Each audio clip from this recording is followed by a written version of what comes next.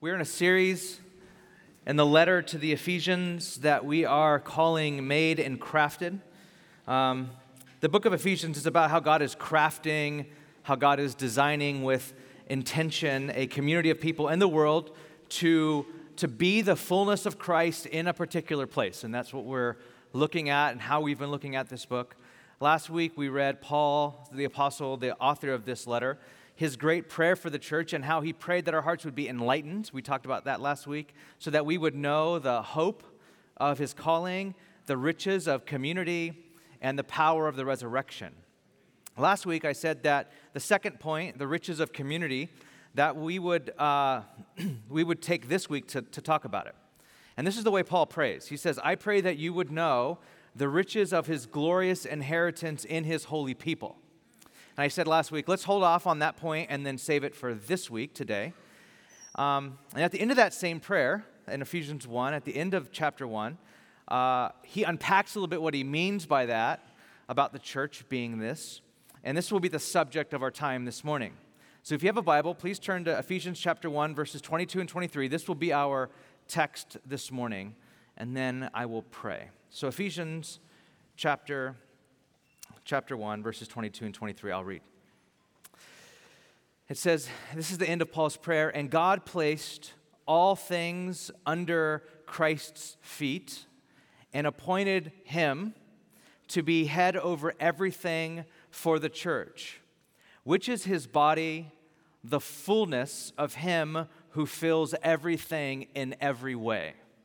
The church, which is his body, is the fullness of Christ who fills everything in every way. This is God's word. Let's pray this morning for illumination. And I feel particularly led to pray the Lord's Prayer. Our Father in heaven, hallowed be your name. Your kingdom come, your will be done, on earth as it is in heaven. And give us today our daily bread. And forgive our debts, as we also have forgiven our debtors. And lead us not into temptation, but deliver us from the evil one. Do all of this for your glory, God. Today, teach us, enlighten us, open the eyes of our heart that we might see the riches of this church and what you're doing through your church globally. In Christ's strong name, amen. Amen. Today I want to talk about the church. And when I say church, I mean this church. But I also mean the church. Because for many of us, when I say church, this specific church is not all that comes to mind. For some of us, Reality San Francisco is your first church you've ever been a part of, which is crazy for me to think about. That when you think of the church, the only living context, because you've came to faith in this church, is this congregation. But for others, probably most of us in here, this is like your fifth church, our fifth church, or maybe our 15th church or something. So when I say I want to talk about the church, you have a wealth of memories to draw from, some good and some probably very, very bad. I've said this before publicly, and I'll say this again, that I love the church. That's why I am a minister, a pastor. I've always loved the church ever since becoming a follower of Jesus as a teenager. I love how there is young and old and how there's a built-in legacy project always going on in every church. How the old are called and privileged to pour into the young. And I'm a recipient of that, of the people who poured into me and taught me when I was young about the faith, and modeling it for me and pulling me up and in toward Christ. And when I think about that, I realize that when I was 16 years old and new to the faith, the, quote, older people in my life who were pouring into me were the same age as I am right now. That brings a lot of emotions up, but I don't have time to talk about all of them. But it makes me, more than anything, it makes me thankful to God that I still get to be a part of this ongoing legacy project, the older pouring into the younger. And still today, I have older people who pour into me. Older means something different to me now than it did then, but whatever. And when I think of the church, I think of stories from our church like Seme, who is one of our missionaries who shared his testimony just a few weeks ago, who just got asylum here in San Francisco as a persecuted Christian. Yes. Praise God. We've prayed a lot about that. God has answered his prayers, and he got asylum here as a persecuted Christian from the Middle East. And he had a party last night, and he was filled with people that were from his church family and church community, and he seen his face light up, just so excited to be a part of Jesus' church. He loves, this is his family, he says. There are lovely stories like that in our congregation. But then for every one of those, we have stories of how the church has broken our hearts, how we've been wronged by people in the church, how churches destroy the lives of people. I've always found it weird that I meet a lot of pastors' kids in San Francisco. Like, there are a strange number of PKs, or pastors' kids. They have a nickname. They're so common.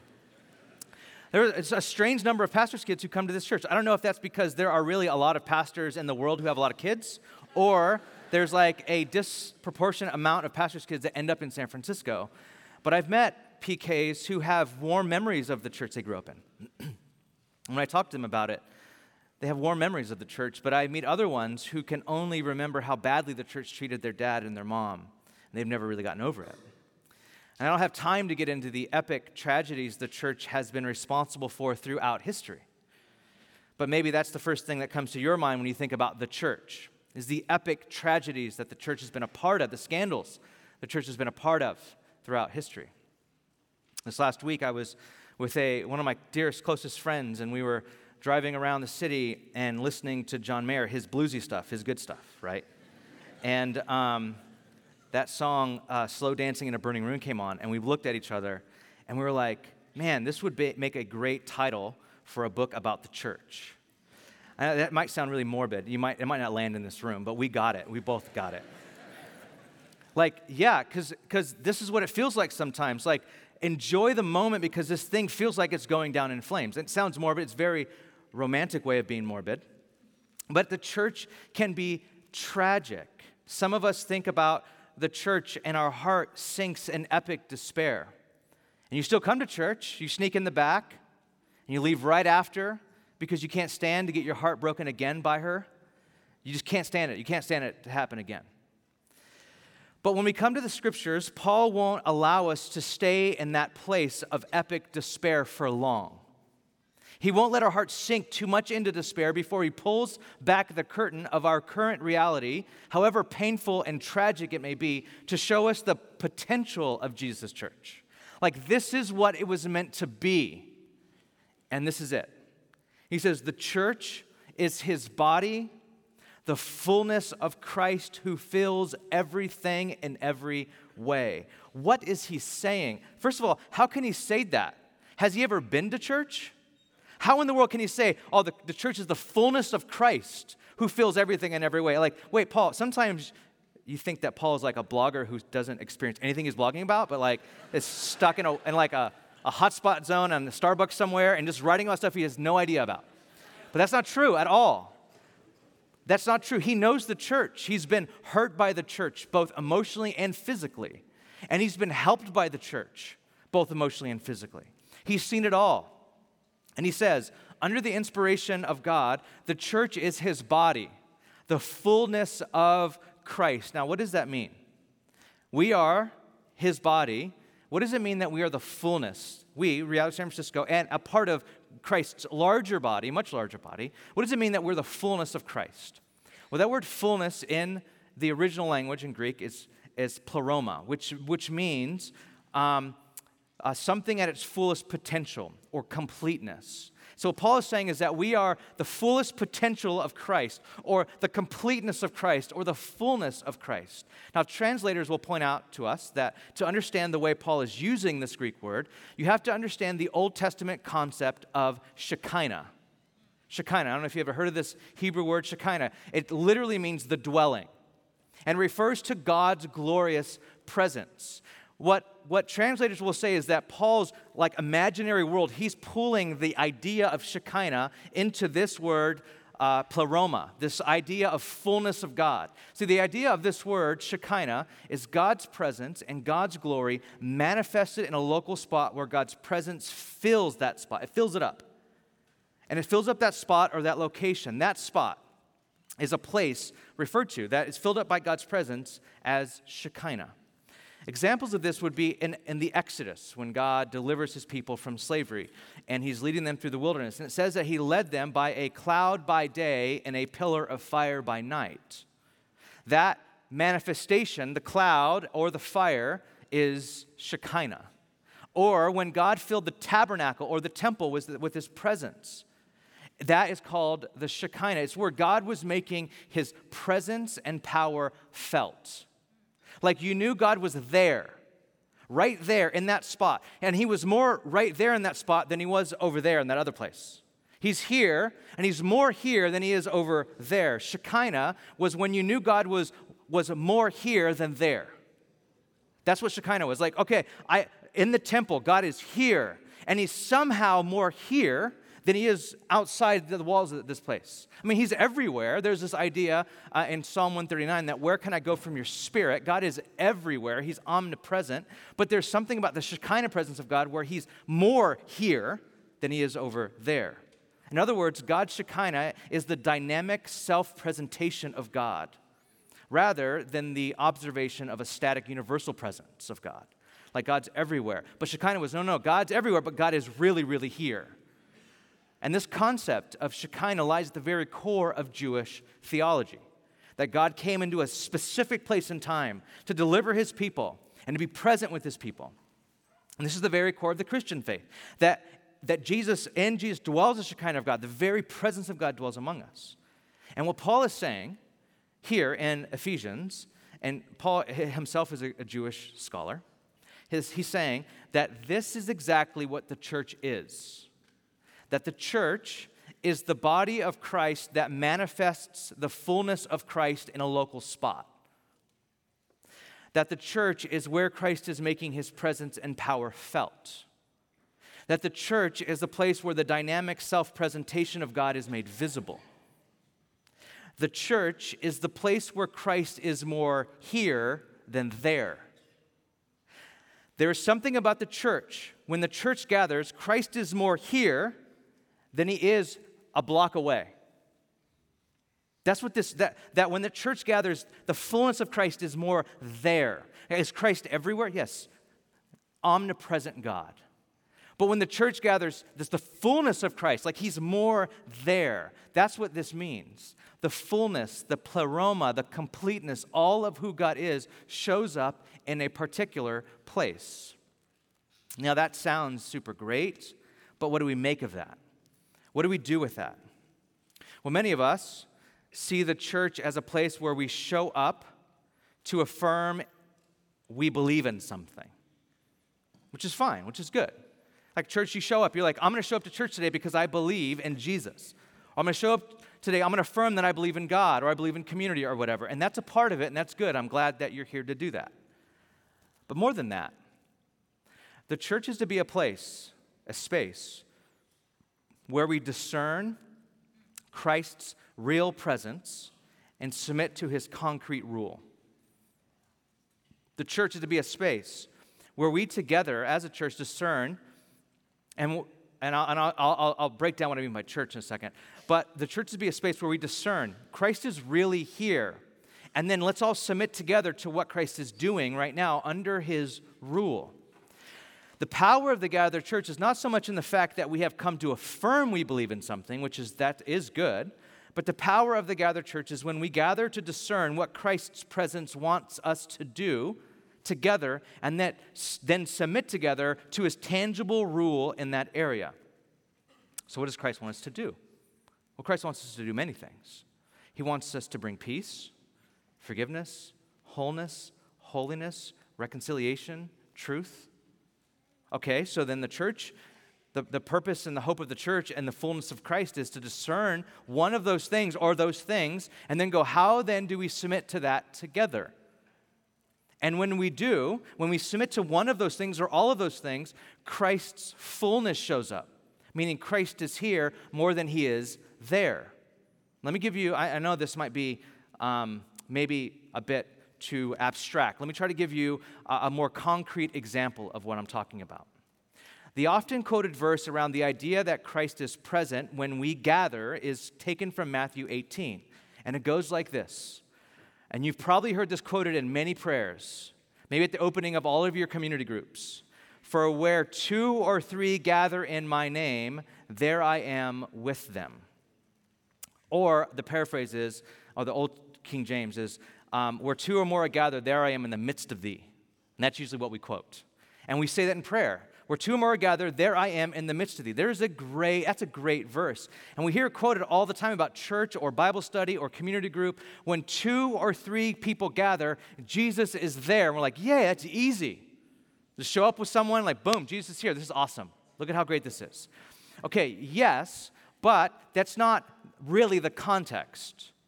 It's talking about a very specific kind of way Jesus is there, where Jesus is more in this space than he is in another space. You might say a manifestation of the fullness of Christ. How is that presence of Christ discerned? How do we discern that Christ is more here when 2 or 3 are gathered than he is somewhere else? Well, look at the context of this verse. Let me read it to you more broadly. It starts in verse 15. If your brother or sister sins, go and point out their fault, just between the 2 of you. If they listen to you, you have won them over. But if they will not listen, take 1 or 2 others along so that every matter may be established by the testimony of 2 or 3 witnesses.